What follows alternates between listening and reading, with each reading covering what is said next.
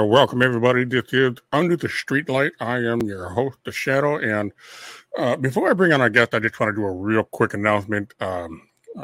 My former partner, Anna Brandemart, is no longer going to be with Under the Streetlight. She has decided to pursue some ventures of her own, so I wish her all the best of luck and successes.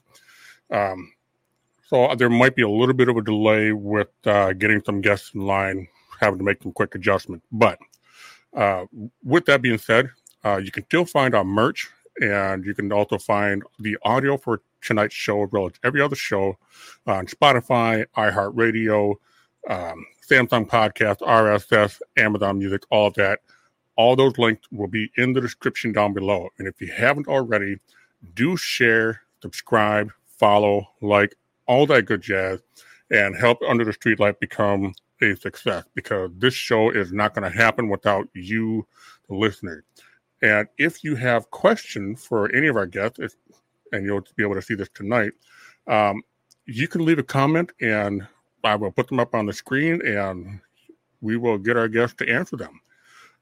So without any further delay, tonight's guest, she is a rising comedian out of Florida, and I've had a chance to check out some of his work. He is hilarious, and his link that you want to follow are the first set of links you will find in the description below. So, ladies and gentlemen, Dewey Shawn.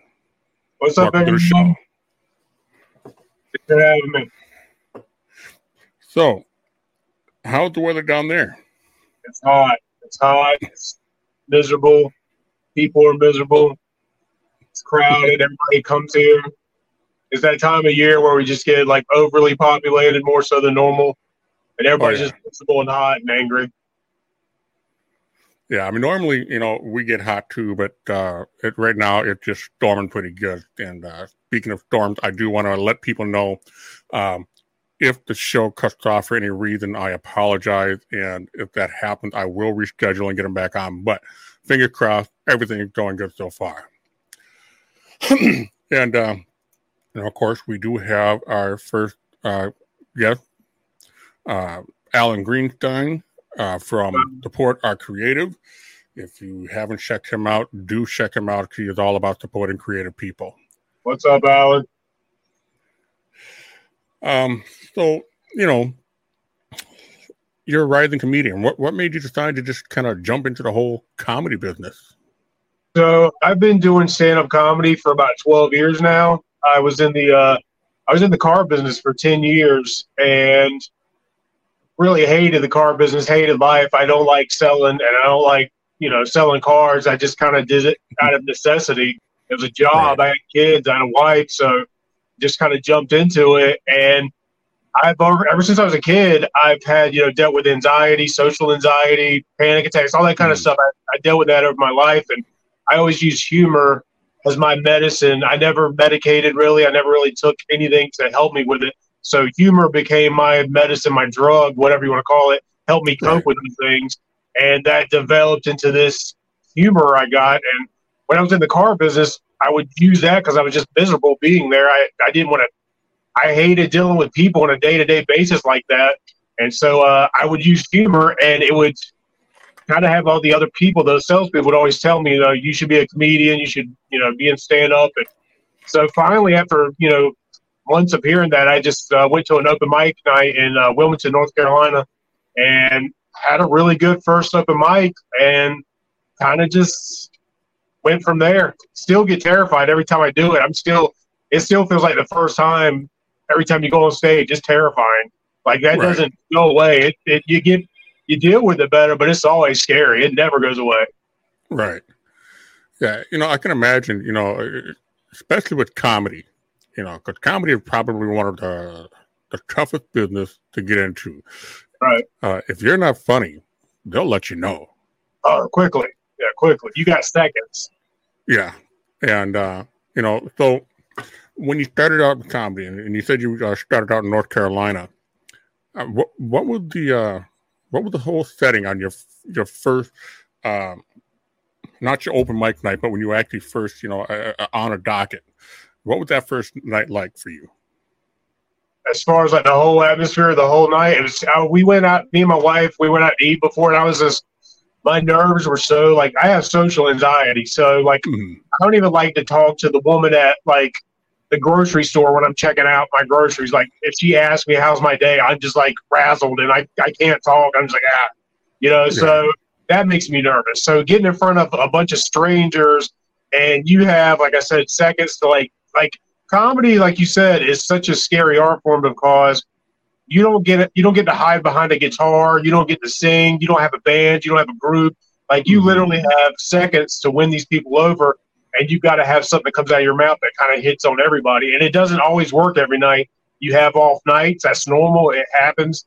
But when it hits and when it does, it's amazing. But that first night, my nerves were through the roof. I was terrified, and to just finally drag myself up there, and I had to support my wife and friends that were kind of like, nudging me along. But every moment up to the moment they called my name, I wanted to back out. Like I wanted to leave.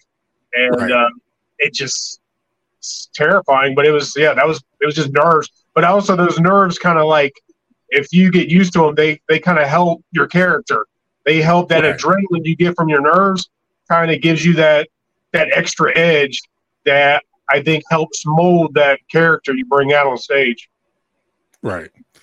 Now, when you do your comedy, I know a lot of people, I'm a huge fan of comedy. I mean, I have such a ridiculous amount of, comedy movies and videos and stand-up. I have a playlist on my YouTube that I watch. It's all over it.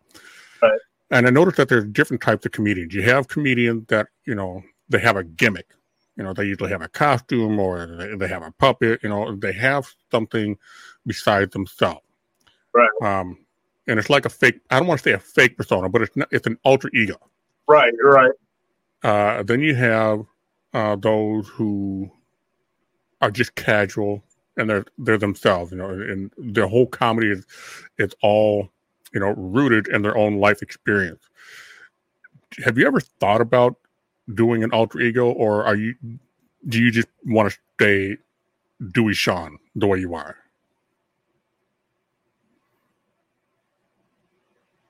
Okay, we have a little bit of a freeze here. We'll give it a second. Hopefully it'll clear up.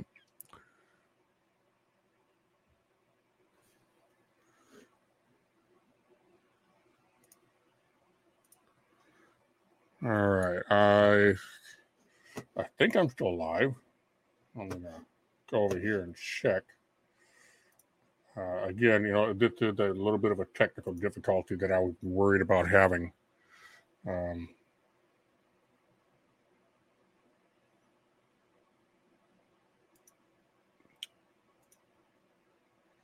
Now, okay, here we go. We got them back here. Let me get them back on the screen. All right, there we go. Hey, we're back. That's those storms. Yeah, I like it. There's a big swath of storm between Minnesota and several states south of me, and I did a speed check on my internet, so I know the issue isn't on my end, and that's why I said earlier I mentioned there might be something in between Minnesota and Florida that's having a problem. That's got to be. But yeah, what was the last thing you caught me asking? You're talking about like comedians and their gimmicks. Yeah. Okay. So some comedians have gimmick, and then some comedians they're just as they are. Have you ever thought about having a gimmick, or do you just want to stay the way you are, Dewey Shawn? So that's kind of something that me and a lot of my friends, a lot of people that are close to me in the circle of people I get a lot of advice from. I've always tried to, I knew I had to have some type of, you got to have some type of gimmick, some type of character. Like Sam Kinison was my favorite comedian. He had the screaming and he had the background in church, and he was a preacher, and he had that gimmick with him. And I always knew I had to have something. You got to have something to make you kind of stand out. Like just being funny on its own merit doesn't always get you there. There's a lot of funny people that aren't on TV and stuff, and I knew I wanted to, do it to my best ability. So I've always tried to find, who am I? I don't know my character, but it's slowly starting to build up, and I'm starting to kind of see I have this character that is more or less like really me in real life. It's kind of like somebody that's just very real and raw, like broke, kind of not like really broke, but like that, you know, I wear my black beanie and I have that style about me. I talk about family, I talk about kids. That's kind of where this character is going. It's starting to develop. I'm starting to see it. I don't think it's definitely fully there yet, but I'm seeing it grow, and it's pretty exciting to watch. Right. Jason Diaz, my brother. That's right. He's part of the circle right there. That's a big piece of the circle right there. Is Jason Diaz, his family. Right. Now, you know, you mentioned Sam Kinison being one of your favorite. Right. Yeah, I do have a router, and everything seemed to be working on my end. I think it's something in between. But yeah, you mentioned Sam Kinison. So my next question would be, who were some of give me 5 comedians that you looked up to and kind of, you know, modeled some of your formulas after? All right. So how that breaks down is I actually have that's a mixture of improv groups and other characters. So it comes down from the Kids in the Hall, which was a big improv group out of Canada. That's a big comedy influence for as far as how I make my reels and my skits and videos is a lot based on the Kids in the Hall. And then Rowan Atkinson, who's Mr. Bean, he's a big one. He's kind of like the Charlie Chaplin of our generation. Then I would say next would probably go into Paul Rubens is probably my biggest. Pee Wee Herman. Clearly grew up in the 80s. He's an icon. And as a comedian, I think he held the biggest influence on me as far as somebody on TV as a kid.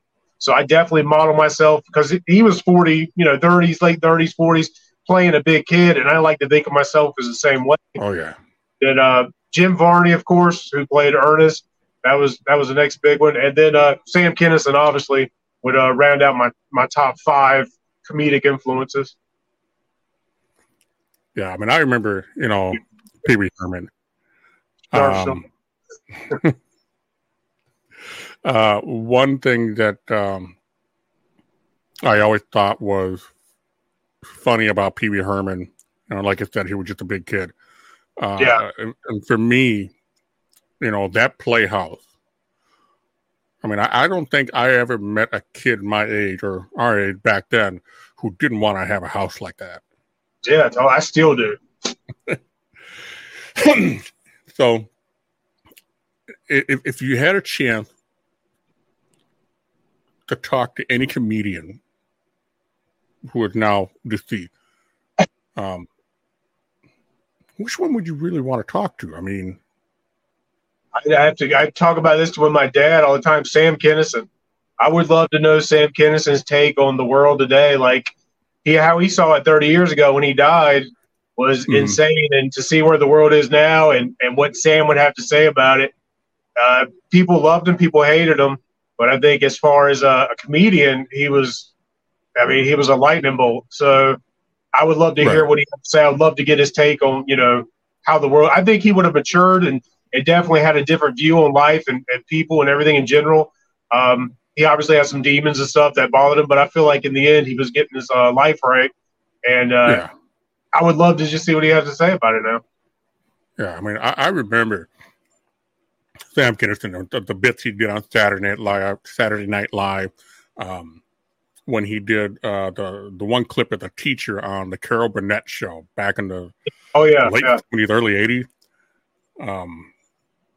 And all the movies. I mean, good grief. There's no mistaking that long hair and that gruff voice and that, like you said, that scream. So you start your comedy, and did you ever come across some heckler where you just you want to go off on them, but you keep yourself in check? So fortunately for me, I've never really had a bad – I've kind of almost wanted it to happen. So my comedy career really started in elementary school and through high school. So I would always sit at the table and with everybody that wanted to joke around. I didn't really have a group I didn't fit in with anybody really growing up. And so I kind of just sat with the outcast and we would just joke each other. And I would watch everybody kind of joke and have fun with each other. So I learned how to take comedy at the lunchroom table, basically. And that's where I learned it. So I have very thick skin. So I'm always looking for someone to heckle me just because I think it would make for good comedy, not because I'm looking for the confrontation. I just think it would be, fun. But I've never really came into a situation where somebody has ever gotten crazy. I see it all the time. It happens. These guys are comedians are very passionate and they can be emotional, and you see it all the time. These guys are like, they think they're going to fight each other, but then you get outside and realize they're comedians. Like, nobody can fight. So they they can joke each other maybe. So that's about as far as it usually goes. Yeah. I have a friend of mine who is just starting in the comedy business, and fortunately he hasn't come across any major hecklers, but I know for a fact he is not going to handle hecklers well. Right. And with you, having, this much time as a comedian, what would be some of the advice you would offer anybody who might have this kind of issue? So as far as a heckler goes, generally most comedy clubs, when you go in and you're having an open mic or anything like that, usually the host likes to give out what they call house rules, and they'll let most of the time the audience know, don't engage with the comedians unless they engage with you first. So 9 times out of 10, if you as a comedian or, you're up there on the mic and you say you look at somebody and you point out their shirt or their, whatever they're doing, now you've opened the door. So you've opened the invitation to take it back. So that's when heckling usually starts. The other side is alcohol's involved generally. So you got somebody that's been drinking and they now are suddenly, they're funny in their mind. And that's when you really get the worst hecklers. So if you ever encounter that, the best thing to do is you can't ignore them because the heckler makes it about them. So it takes the eye off of you as a comedian. So you just got to be ready. You got to have that one person. I scope out the entire crowd when I get up there. I look at everybody. So my first thing is I want to know what everybody's doing, what everybody's wearing, how they're talking, how they're acting. Like, I try to arm myself with visual knowledge as quick as possible, because I know that if somebody says something crazy, I'm ready to go, because I don't want to lose my flow and give it to somebody in the audience, So you just got to be always aware and always on your feet. Right. So Neil is asking, what about Scott Rivenbank?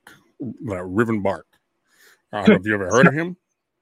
Yeah, that's my best friend. Denzel. He's he's mentally handicapped a little bit. Scott Rivenbark is somebody I went to high school with. Okay. He says stupid. You got to just ban him. Ban that guy. I love you, Denzel. Go back and watch your Jason movies. He's a cop during the day. Like, he's one of those cops. Like, he's like the cop on Family Matters, kind of like Carl Winslow. Yep, he looks like Carl Winslow now.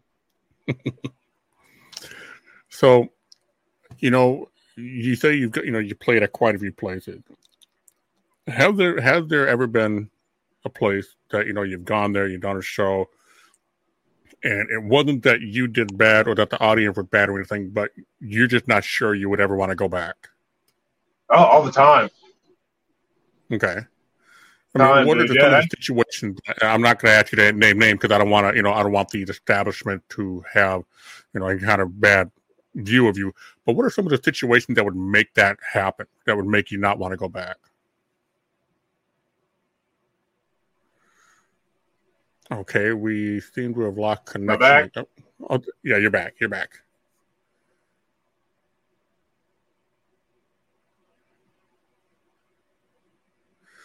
So what would some of the situations be that would make you not want to go back to a place? Man, Orlando. That's a hard city to do comedy in. Orlando. I did an open mic there a few years ago, and there was like 30, 40 comedians that were in the list. So by the time I got up there, it was like 2 a.m. Everybody was gone, and it was just a really weird crowd, and nobody wanted to hear my jokes, and it wasn't really fun. And that was one of those nights. That's a 2-hour drive home for me. So I get home like 4 in the morning, did 4 or 5 minutes of bad comedy, and then you really sit there and you're like, do I want to keep doing this? But that's part of the whole gig. Is it's like anything, like wrestling or like being an actor or whatever. You got to pay your dues, and I always say that's part of the biography. That's part of the book. You got to have those hard moments. You got to get your face drug in the mud as much as possible.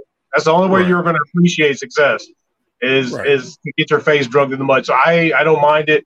You know, it's part of it. You're always going to get discouraged. You're always going to have those bad days, but that's part of it. That's part of it. Right. Now,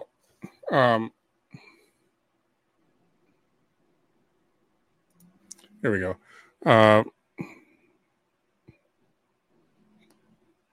What are your views on Splinter? Ninja Turtles. That's the number one rat right there. That's the rat. That's my brother right there. Yeah, we big TMNT fans. We love Turtles. That's what we talk about. Stuff like that, man. The 80s. That's my big influence is connecting with people like Jason Diaz, and we all find common ground in this stuff. Like the things we grew up with that most people forgot about. Like I have this giant room here full of like 80s toys and video games, and I don't even get to enjoy it. I just walk in here for a little dose of dopamine, but it's cool getting to talk to everybody. We all remember these things, but we get caught up in life, and that's kind of what I try to bring into my comedy is bringing those influences of the back in the day, the 80s, the 90s, and try to forget so much. Everybody's kind of discouraged, depressed. Everybody's stressed out, and I think it's good for us to talk about those things like the Ninja Turtles or stuff like that bring back those memories, man. That's what keeps us grounded. Oh, yeah. Excuse me. So, I know that a lot of comedians tend to have, like you said, you have a core group of comedians or friends that you socialize with. Do you ever have times where you go out, whether you have a drink or whether you go to a restaurant, and you just start bouncing material off of each other to see what works and what doesn't? I do have some people that I talk to, and I will. The weird thing with me is like I'll come up with a new joke or something like that, and my wife or my friends know I really won't go over it with them, because if I'm telling you the joke, if I'm just saying it, that's 50% of the joke. The other 50% is me acting it out, my emotions, my facial expressions, the movements I'm doing. So it really, if you got to be careful when you go over jokes with people, because a lot of times if I'm telling you a joke that I have an idea of, that's all it is. It's just the idea. I know in my head how I'm going to act it out. But if you're saying that joke to somebody and they give you a look like, I don't know, that's not really funny or whatever, it just killed the joke. So I won't really go over a lot with anybody. Like I don't talk to many people about what jokes I got in my head.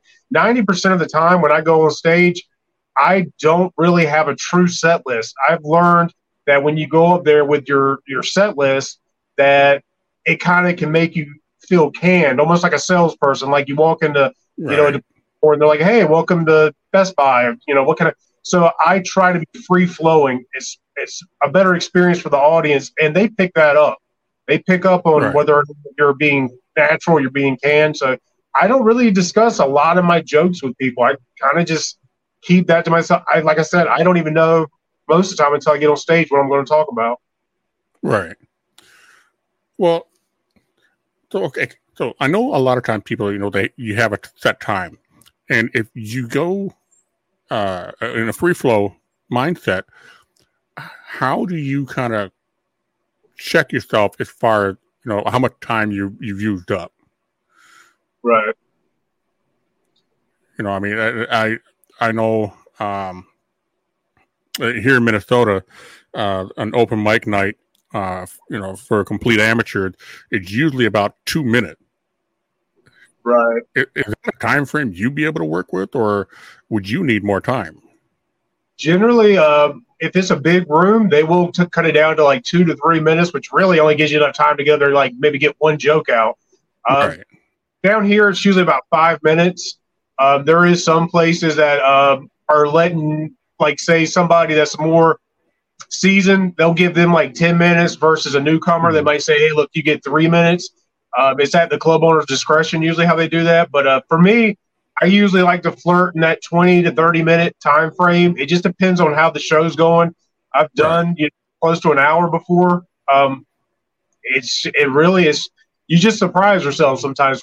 Those nights when the audience is perfect and you're hitting, and it's just you can just take what you thought was going to be a 10-minute set, and if it's good, nobody stops it. They just let it keep going because it's good, and you turn into 25, 30, 40 minutes or whatnot. Right.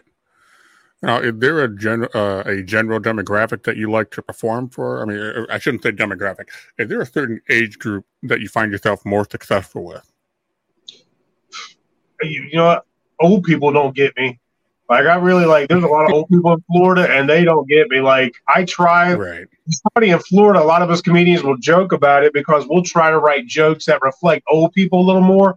And it's kind of, like, they either get insulted or they don't get it. So, like, a lot of times I'll try to talk about maybe drug commercials, like side effects. Like, if you say side effects, they seem to, they pick up on that. But old people are just, if you get them going, like, they can be fun, but they're just really, they like to watch other people their age. I think they have a big thing with watching their peers because they can relate to that. So I get it. You're older and you don't want to see some younger guy up there talking, and it's weird. But I have had fun with older crowds, but I don't really care for doing, older shows. They're just right. That's stuff I get. Like, I can't go up there and talk about TikTok or something. They're clueless on that. Yeah, you say TikTok and they're all looking at their watches like, Yeah, they're like, that's the sound effects. So it's totally confusing to them. You can lose them really quick. Yeah. So when you start, you get to a bar, you get to a venue, whatever, and you're about to go on. How do you get yourself in the right headset in your mind? How do you get yourself right for the show? I mean, do you have a mantra that you say to yourself? Do you have a quote that you say? So a lot of people a lot of comedians to get on stage, everybody's scared. Like, nobody's just like super brave and just gets up there and they're just like, if they are, they're lying. Everybody's got a level of fear getting on there. So some people turn to alcohol, some people turn to, whatever it may be. And the biggest thing I use is the fear. So, like, the fear is what I've learned is what edges me out. Being scared is something I've just dealt with my entire life. And if you learn how to, harness fear, because so many people run from fear, it's like a natural thing to do is to run from it or cover it up. And when you actually face fear and just kind of run into it, it's empowering. And to go on stage and carry that fear up there, and you're completely clear-minded, you're level-headed, there's nothing inebriating you at all. That's what edges me off. So basically, I just use that fear because, like I said, it's your heart's beating out of your chest. Like, that you're up next, and you're just you're trying to control your breathing, and something happens when you grab the mic. Like, the second you grab the mic, it's like your heart slows back down, and I don't know how it happens. It just happens. It's just all is calm at that moment. And then when you put the mic up and get off stage, your heart's beating faster than it was before you went on. So it's a really good rush. So I know, you and I have talked day before yesterday. It was yesterday, I think. No, the day before yesterday. And I told people that I don't like making this a political show. But I do have a curiosity. With the way the current political environment is, has that affected your comedy? It's smart to find, like, if you look at Saturday Night Live over the years, Saturday Night Live built their show off of presidents, off of the presidents at the time. So they used political humor. And at one time it was good because they didn't separate or divide anybody. They equally picked on whoever it was or whatnot going on at that time.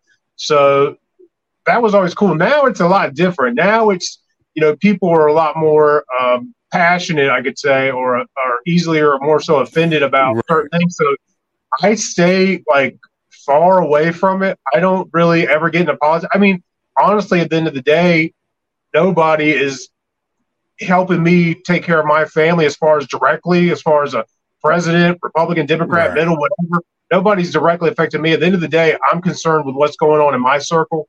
And outside of that, I don't like to talk about it now. If it gets brought up, I will find a smart way. And like I said, if it's going to be, you got to find a way to make it smart and funny. If it's not funny, it's going to offend somebody. If you can find a way to make it fun and smart, then it can make everybody happy. So if I do jokes that might be a little more, I guess, topical or whatnot, I make sure it's smart and funny. I find a way, formula to make it where it's not offensive, but at the same time, it's funny. And that's the formula. I see too many guys now, and they just go right out and crack the bat on, this or that, and you just lost half the crowd. Either way you look, you're going to lose half the crowd, and you don't want to do that. You want to try to bring everybody together, especially in comedy. Comedy's not meant to divide. Comedy's meant to, help people cope with life. And you don't want to, this isn't music. You don't want to, do that. You want to try to make everybody who's listening happy. You want to try at least. Right. Everybody needs to have a good time and not have to worry about, if you're going to have to square up on somebody. Right. Exactly. We're humor doctors. That's what we're here. We're here. Dope up people with humor. Right. Now, kind of along a similar lines, have you ever come across a situation where you were facing cancel culture? Well, it's funny. I do have a joke where I basically start off with, you can't cancel me because I'm broke. So that's the biggest thing. Cancel culture, it seems like it only attacks if you're famous or rich. So I'll open with that sometimes and let them know, hey, you can't cancel me. I'm broke. So it's not something you worry about. Definitely if you're in the comedy clubs, if you're in the open mic clubs and you're seeing real comedy that's not on TV, that's not on the internet, you will be blown away with the stuff people talk about. You think cancel culture would exist in comedy clubs, but it definitely doesn't. It's wide open. Nothing's off the table. Everything's on the table. You will go in there and be like, I can't believe somebody just said that. They just throw it all out there, which is free speech. It's comedy. It's cool that they're doing that. I'm glad to see that, honestly. But obviously, once you get it on TV or anywhere else, that's where, it can turn into a bigger deal. But just low key, nobody really cares. It's just comedy club. No, I remember when COVID-19 first hit, everything shut down. People were not going out. Venues were being closed down. And I remember reading quite a few articles about comedy venue. A good number of them actually ended up going out of business. Yep. And how did that affect you? So I did my last joke before COVID was in Jacksonville, Florida. I was co-headlining a show downtown Jacksonville, and COVID had not come to America yet. But at that time, this was late December 2019, they had talked about somebody had flew to America that they thought might have been exposed to COVID, and that was the first real case in America. And I had talked about that night about, a joke of it coming into America. Well, the next week is when it really started changing. And after that, for the next year and a half, 2 years, the world shut down. And I was pretty much I don't know if I'm going to do comedy again. I've had periods where I don't love comedy. I've realized that there's some things on TV. There's some people I see. I just don't like, I feel like it's almost an oversaturated market. And that's not a bad thing. It's good people are doing it. I just don't want to be part of that same crowd. I felt like if I was going to do it, I needed to be different or at least be true to myself. And so I took that time period during COVID and I just stopped for probably a good 2.5, 3 years. And people were still started doing comedy again. And I was just kind of not really feeling it. And then finally I just slowly got back into it. And I got a lot of family and friends and people, my wife, everybody's kind of pushing me to go for it. I mean, so yeah, that's how it changed it. So, I mean, what, aside from friends and family, what was one of the other deciding factors that made you decide, you know what, I got to get back and I got to try again? Therapy. I feel like it's big therapy for me. It's something I don't take, thank God, I don't take any medicine. I don't take anything for like I said earlier, I've dealt with anxiety since I was 8 years old, severe anxiety. And so I was on medicine for several years of my life, and I realized I didn't want to do that. I didn't want to have to, rely on something like that for the rest of my life. So humor and going on stage, those things have been a huge part of me getting that mental anguish out and as an outlet for me. All right, I have to address this. Thundercat was probably like my second or third all-time favorite cartoon growing up. Yes, that is the show right there, man. That is the show. I remember as a kid, like within minutes after Thundercat was on, you see like 10 of us outside trying to do Thundercat. The only problem was half the time we were all arguing who the hell was going to be Lionel. Everybody's like, I want to be Lionel. Yeah, that's so true. I still do that now. I want to be Lionel. That's awesome. That's so true. Nobody wanted to be the bald dude. Yeah, Panthro. Yeah. That's right, Panthro. Yep. That's awesome. I actually remember all the names: Lionel, Tigra, Chitara. Yeah. Kit and Cat. Even that weird cat, Snarf. Snarf, that's yep. Snarf. But yeah. So back to the whole, and of course, He-Man. He-Man thing. I don't know. My issue with He-Man, even back then, I thought it was a little weird for some muscle-bound dude to have that haircut and run around with a fuzzy loincloth. Was a nice, yeah. That was a really interesting hair choice for him. I definitely, it wasn't long, it wasn't short. It's like a bowl cut. He had the first real bowl cut. Yeah, I mean, and the only thing I even liked about that was Castle Grayskull and Battle Cat. Skeletor was a great villain.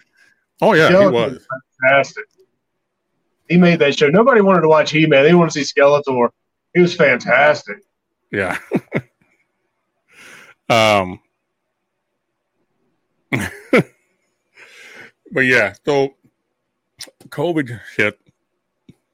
You're down for a couple of years, and you decide to come back. When you get onto the stage for the first time after COVID, right?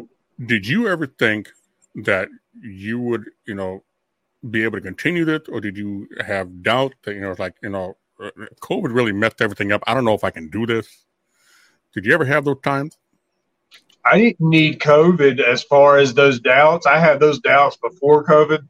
COVID definitely, the only thing I saw with COVID was an opportunity, because at that point, everybody stopped doing comedy. There was nobody, Kevin Hart, nobody was touring.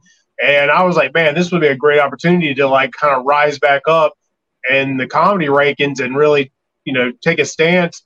But I was just still not in love with it. It's one of those things you got a lot of artists you talk to. I know a lot of people that are amazing musicians, and they can play anything, they can sing anything, they can write, and it's they're not driven to do that. You gotta, just because you're good at something, it doesn't naturally just mean you want to chase it and follow it. My daughter's an amazing artist, and she's not necessarily wants to be an artist when she grows up. So it's one of those things you gotta find your love for it, you gotta find the passion for it, and then your talent and everything meets it. And so after COVID, I was kind of it seemed like it was an explosion of comedians.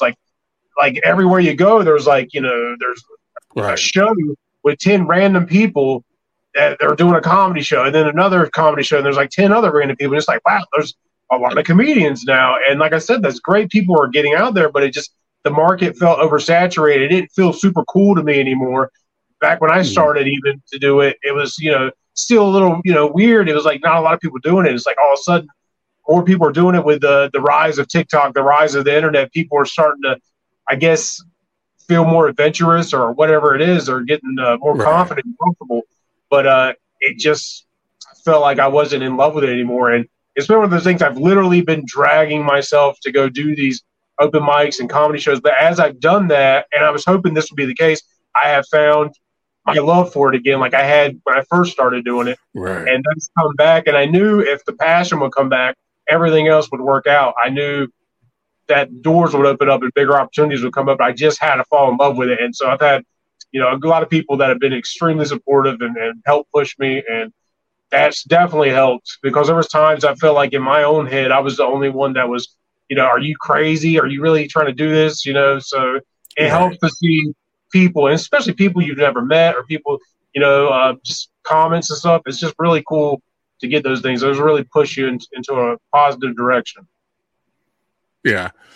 And speaking of the whole internet, the whole TikTok and YouTube thing, I mean, even in the early 2000s when all this really started taking off, I honestly did not really expect that the social media phenomenon would hit the level that it has. And like you said, everybody has a TikTok page. Everybody has a YouTube channel. Everybody has their own official Facebook page. And when you started to, expand more into your comedy and you started looking at TikTok and YouTube and all that, did you ever think that this stuff, the whole social media would ever really help your career? So I knew it was a great tool, but like you said, everybody's using it. Everybody's doing it. So like if you said today you wanted to start a YouTube channel and you just you could like spend all night, make the greatest video. It'd be great production, funny, whatever it would be. And you can stick it on YouTube, and, next week you can look at it and they'll have one view. So the problem is it's a small highway congested with vehicles. Like, it's just tons of traffic, and it's nothing. I always tell people, it's not you, it's not the person. It's just nobody knows to see you because it's so many vehicles on the highway. So I always look for this road over here that might not have as many people traveling on it. So that's why I kind of got, compared to YouTube, TikTok, the other bigger Instagram, the bigger platforms, Facebook of all places, their Reels program was not nearly as big and well known as like YouTube and TikTok. So I really started focusing on that because not a lot of people were over there on Facebook focusing on that. They were focusing on the other big three. And doing that, I got monetized, and I had one video last year that had like 2.5 million views, and that kind of got me going. And so I realized at that point, this could be a really big tool to boost my stand-up career, because I wanted to have something, not just being like stand-up comedian. I wanted to have something that somebody searched me up on social media. They could go to my page and say, wow, this guy's doing other things. This guy's got videos. He's actually passionate. He's making and doing other things. And that was important to me. I didn't want somebody to go to my Facebook page and I got a couple of photos of me in a bar with a mic, and that was it. I wanted somebody to go there and say, oh, this dude's putting in work. I feel like it's super important. So yeah, social media definitely is a great tool if you use it properly, but utilize it. You got to really utilize every button, every feature, everything. You got to feed it. You got to comment. The algorithm's so weird. Like, nobody really knows what this whole algorithm thing is. It's there, and we don't know what it is, but it dictates everything in this. So you just got to keep feeding it, and eventually, if you keep feeding it, you'll just get caught in it, and that's how it works. So. Yeah, I mean, I know what algorithms are, but when it comes to like YouTube and Facebook, I'm not even sure algorithm is the right word to describe the mechanic of how they, how you get viewed or how you get found by other people. Hashtags I get, the hashtags get overused. Like, I don't think they do anything. Yeah, for sure. Keyword, things that show up on a Google search or search engine optimization, that I get. But this algorithm thing, it frustrates me because, you spend all this time, you learn I know what this algorithm does, I know how to use it. You get to use it for like a couple of days, and all of a sudden, now it's a different algorithm, and it just it moves. It's like a living creature. Yeah, and I totally understand what you're saying about utilizing YouTube and Facebook. A good analogy that I try to think of when learning about this is you got to learn how to use the tool, because a ratchet is not a hammer. Exactly. So exactly, yeah, that's a good point. Yeah. Now, say somebody comes up, you reach the pinnacle of your career, you're ready to slow down, you're ready to enjoy the fruits of your labor. Somebody comes up to you and asks, how to get started, what are the 5 key things that you would tell them? The 5 things that, okay, if you're going to do this, these are the 5 things you want to think about or follow or do. So I would definitely say the first thing is stay humble, be humble. So like the number one key, and I think that's a forgotten art, is the number one key to success is humility. And what I mean by that is like to never be too big to think you can't just die tomorrow or you're just invincible to anything. It's like humility is just completely swept under the rug with, you see it all the time. People like, arrogance isn't a bad thing, but at the same time, it can be a deadly thing. So it's like humility keeps you grounded. It keeps you like, you see people win the lottery and then they're broke in 2 years. It's like you don't know how to handle success almost. So humility is important to, like, that's my number one thing, is just stay humble. Obviously, the number 2 is you got to just stay focused. I mean, you got to put in work. Like these videos, when I first started making Facebook Reels, for I would say 90 days straight, I made a video every day. If I was sick, if I was working, if I was busy, no matter what I did, I made a video every day. I didn't know what I was doing. Nobody told me to do that. I just knew that it was important to focus on work and do that and just keep putting them out there. And I figured eventually it couldn't hurt. So I just made sure I was doing that every single day. I was just putting stuff out there. So focus, work. 3 is like, God, family. I mean, that's number 1 for me. But like God, family, everything, keep those. That's where success comes from, regardless. And if you don't have family and stuff, obviously, that's I'm fortunate to have amazing family, wife, kids, parents, sister, my brothers, everything. So I got a great family. That's a huge advantage I have that unfortunately some people don't have that, and in their own way, not having that might sharpen their tools a little differently and make them turn into the person they could be. So, but obviously the next big one is I'm just an advocate to stay clear-minded. I'm not saying anything bad against anybody that does. I've done those things, but like I don't smoke, I don't drink, I don't do anything. I'm on toothpicks. Like this. I quit. I smoked for years, and toothpicks are how I quit. So this is my only advice. I'm up to 1 pack of toothpicks a year, so it's a lot cheaper and everything.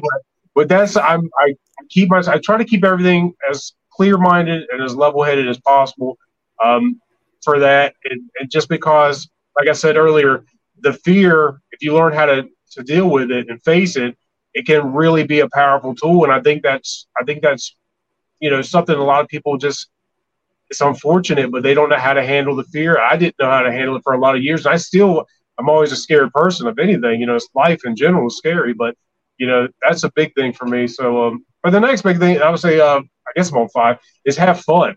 Is to just not take yourself so seriously. And with what I do, like I said, I'm a big kid. I legitimately do not feel like I'm 41 years old. I still talk about like 1989 like it was last week. I'm not. You're not going to catch me in a suit. You're not going to ever see me. Like when somebody calls me sir, I literally feel weird by that. I feel like I'm 21 years old. I watch cartoons. I like to eat cereal on Saturday mornings. I like to watch Thundercats, Ninja Turtles, and things like that. If you outgrow your mind, you lose something, and holding on to that inner kid is a big deal. And I mean, everybody drops it and forgets it. And that's something I have just always held on to. I remember that same kid that was terrified at 8 years old, and I feel like I'm doing this right now for that kid. So even though it was me, I'm doing it for that terrified 8-year-old kid, and I'm hoping one day that maybe something I do can be an example for somebody else. My story can help somebody else. That's super huge to me. I want to be a positive influence to other people, and that's the biggest thing. Is just like I said, that's my major 5 things. I do those things every day. Right. Now, one thing I have to agree with the whole idea of being humble, because I know a lot of people that they're arrogant. And my wife, she is a sous chef, and she is a phenomenal chef. It's not her fault that I'm heavy, but she does not help. That's funny. And her and I have always had the same thing, because we met. Her and I worked together in restaurants for a little more than half of our marriage, and we've always come across those cooks that they talk a big game, Right. And we always say, you can talk the big game all you want, but you better have the skill to back it up. Exactly. And, it, and I see that in comedy field. I see people, they tell a joke and nobody really laughing. And then you see them get upset and it's like, okay, that's funny. No, it's not. Right. So, we have a question here. Kind of one of the reasons why I kind of segued into that. Where do you see yourself in 5 years? So I legitimately I am the most positive person I know. And I don't know if that's a coping mechanism I've had from just how I grew up, but I feel like my real 5-year plan is I've seen since I was a kid, I thought I was going to be on TV at some point, successful in that department. It's not necessarily what I'm chasing. I'm not chasing the fame. I'm not chasing the money. I'm not chasing any of those things. Don't motivate me. I legitimately feel like if I could ever make it as a comedian and if I could ever make an income and provide for my family and provide a comfortable life for my family, then even if I didn't want to do it, I should do it for their sake. Most importantly, like it's not about at that point, it's not about how comfortable I am. It's about them. And I feel like it'd be selfish not to do it. So part of being humble is I've been my biggest critic for years and said, I don't know if I can, am I really that funny? Yada, yada. But I feel like over time, I finally get to that point where I see the vision I maybe saw when I was younger. And I feel like in the next 5 years, if I keep doing what I'm doing right now, I feel like the formula is working. I'm seeing things grow and I'm seeing things change and I'm getting feedback from people and I just feel like something changed and I could just sense something. So I think in 5 years, I legitimately feel like I'll be, whether it be on TV or something here, I just know something like that's going to happen.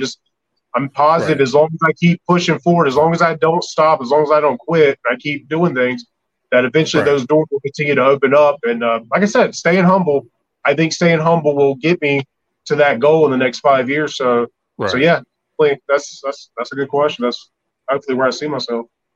Right. Now, I also have to ask you, you said you have kids, right? 3 daughters. How big of an influence are they on some of your material? They're like my best friends. They're like so the cool thing is with my comedy, I don't like to call myself a clean comic. I don't like that term to say I'm a clean comedian. Like I think that's kind of corny in its own sense. Like not disparaging a clean comic. I'm not saying that, but like for me, I kind of have this more urban style. I definitely have this. I'm heavily influenced in that way. So I have a different style that I don't think I've ever seen before, which is part of the character that I feel like I'm developing.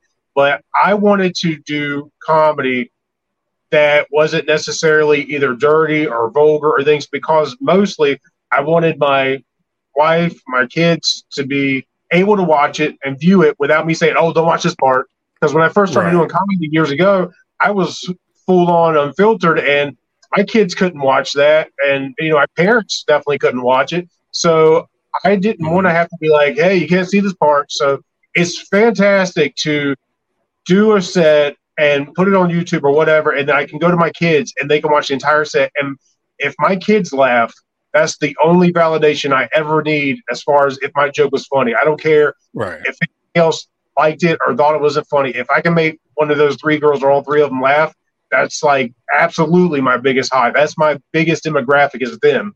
And then my wife, my parents, if they get it, they like it, that's heavy to me. That's huge. So my daughters are extremely huge influence. I write my jokes based on whether or not I think they would think it's funny. And usually if they think it's funny, an adult will think it's funny. Because kids now are just like, they don't, nothing's funny. So yeah. I remember growing up, my mom, she had no problem with me watching, sci-fi movies, action movies, whatever, thematically intense or not. The one thing I hated is she would get me all hyped up. This was back in the day when you could rent a VCR player and rent a VCR tape, and growing up, every Saturday, my mom would go up to the video store. We rent a VCR player. We rent a movie. And she told me, you're going to love this movie. It's got lasers. It's got sci-fi. And then like halfway through, we get to a certain scene and she covers up my eyes. It's like, why are we watching this movie if you're going to cover up my eyes? That's a great point. That's a great memory. We've all been there. We've all had the mom cover the eyes up. That's fantastic. That's so true. I never even thought about that again. Yeah, or sometimes we and I'm not trying to stir up any trouble here, simply because he's been canceled. But I grew up with stand-up, like Sam Kinison, but also Bill Cosby. Oh, yeah. Bill Cosby is one of the, regardless, Bill Cosby is one of the top comedians of all time. He is, regardless of, what he did in his personal life. Comedian-wise, he's on Mount Rushmore of comedy. Yeah, and there's one part I remember clearly. We were watching Bill Cosby himself, and he was talking to his bit about drugs. And, I remember asking my mom about, well, what's this? And what does this word mean? What's he talking about? And she's like, ignore it. That confused me for years. And finally, get a little older. I start to learn a little bit more about this stuff. I thought that stuff was hysterical. And now that I'm almost 50, I'm like, I can kind of see why my mom just kind of, wanted to fast forward that part. But yeah, I think it's great that you keep your material, like you say, not clean, but just, in the gaming industry, for everybody. Exactly. It opens more doors. It just really opens up a lot of possibilities for you. And it's also the challenge. It's, it's easy to just drop in a word or talk about a certain subject, and I could do those things, but it's definitely a more challenge to go up there, to be sober, to not cuss, to just completely face your fear. I don't want to come off and sound like it's some kind of goody thing. I was the person. I have got skeletons in my closet. I was, definitely in that talk. I would talk about vulgar things, dirty, and it was just I chose a style based on how I wanted my kids to remember me one day. That was the most important thing. I always think about when I one day, hopefully years from now, I'm gone. I want my kids to be able to look and be proud of what I did and not have to hide something from their kids. I wanted to be, I decided to change me, and it's up for everybody to, however they feel they need to be. That was just my personal choice to go that route, and I'm glad I did. Yeah, you don't want to have your daughters, get asked that question. What's Grandpa mean when he says this? Your daughter be like, Grandpa was senile. Ignore it. Yeah, I was losing it. I was losing my mind. Yeah. So I think this question was already kind of answered, but I'll ask it anyway. This person is asking, who was your biggest critic? My biggest critic is my wife and my best friend Denzel. They absolutely know me probably better than anyone as far as personal, and they hate, I won't say hate, but they will be the first ones to say that wasn't funny or that wasn't this. And it's weird because somebody else, it could be a joke that on stage killed, people loved it, it got a good response, and they didn't get it. And the problem I figured out with them is they know me so well. They know me off stage. They know me off camera. They know how I actually am, and I'm not far off from what I am on stage, but it's just they've known me for so many years, and I think it's harder for them to see me perform something, and they're like, well, I know you don't actually do or act quite like that, and I think it's like a stigma for them. So when I write comedy, not only do I think about my kids, but I think about them too, because I know that if I can make them laugh, which does happen, if I can make them laugh, then I really hit a good joke. And that's in my head. That's where I'm at. Because I'm not worried about the people in the audience. It's easy to get them to laugh, but it's hard to get those who actually love you, care for you, and everything to get them to laugh. Because they're going to tell you, hey, and I want that. That's good. I don't want, you don't want somebody just to say, hey, it was great. It was a great joke. And, you just had the worst joke in the world. So it's good to get that humility. Like I was saying earlier, it's good to get that humility. It's a good dose. Yeah, I get the same thing from my wife when it comes to my artwork. I'll show her something. She's like, it's like, oh, fine. It's still things, man. It hurts, man. It hurts. It sucks. It's the worst. I try not to take it in such a way that it hurts. Sometimes I'll have to explain something to her, and then she'll be like, "Oh, okay. Well, now I get that. You might want to make that a little bit more clear, right? By adding this, How you say it, yeah, like a little more soft. yeah. Because I mean, until before I got my iPad with the Procreate art program, I'm a classic artist, always pen and paper, pencil and paper, airbrush paint, whatever. I have so many unfinished material. Right. I have books that got half done drawing, and it eats away in the back of my head because I'm sitting here and I can know exactly where they're all sitting, and it bugs me that they're not being finished. Do you ever have a situation like that with some of the material you're working on? It's like, I have this joke, I really should work on it, I really should try it. Do you have unfinished joke? All the time. It's the worst part. Like there's jokes I've worked on for years that I haven't either ever brought on stage, and you just kind of like, you got one spot and you're like, it needs one more ingredient and you haven't figured it out yet. And then once in a while, you'll just get a wild card while you're on stage and just randomly go pull that joke out and just say, I'm going to try it. And then you realize like, it wasn't ready yet. It's definitely got to put it back. And that happens all the time. So it's, that's very often. Right. Well, we have hit the 1 hour mark. Actually, just a little over an hour. Oh, good. Yeah, and I'll wrap up the show with this question: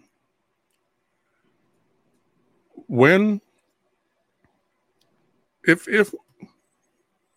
you come to the point and you're ready to put comedy down, what would be the alternative for you? What would be something else that you could do if you could, for some reason you couldn't do comedy? I feel like I would be some kind of like motivational speaker. Okay. I think that's the biggest thing. I feel like I'm destined to be in front of people. It was either be a preacher or a comedian or motivational speaker. That's kind of like where my DNA lies. So whatever happens or wherever it goes, I feel like I'm going to be. I went through what I've went through as a person, as a kid, everything else. It wasn't in vain. It was all part of some reason. And I look at it that way. And I think if you ever, anybody that's gone through, all of us have anything in your life that's been, somewhat traumatic or hurt you over the years and bothered you. Once you get through that and you've learned from it, it's your job as another person to share that with other people, to help other people. So whether I'm doing it in comedy or whether I'm doing it in just, motivational speaking or whatever, I feel like that's what I'm kind of destined to do, is be in front of people, helping people, and kind of sharing that load with people. Right. All right. Well, one thing I was thinking about this as you were talking about some of your friends. What I'd actually like to do is actually get you and a couple of your friends on the show and just let things fly. Would that be something you'd be interested in?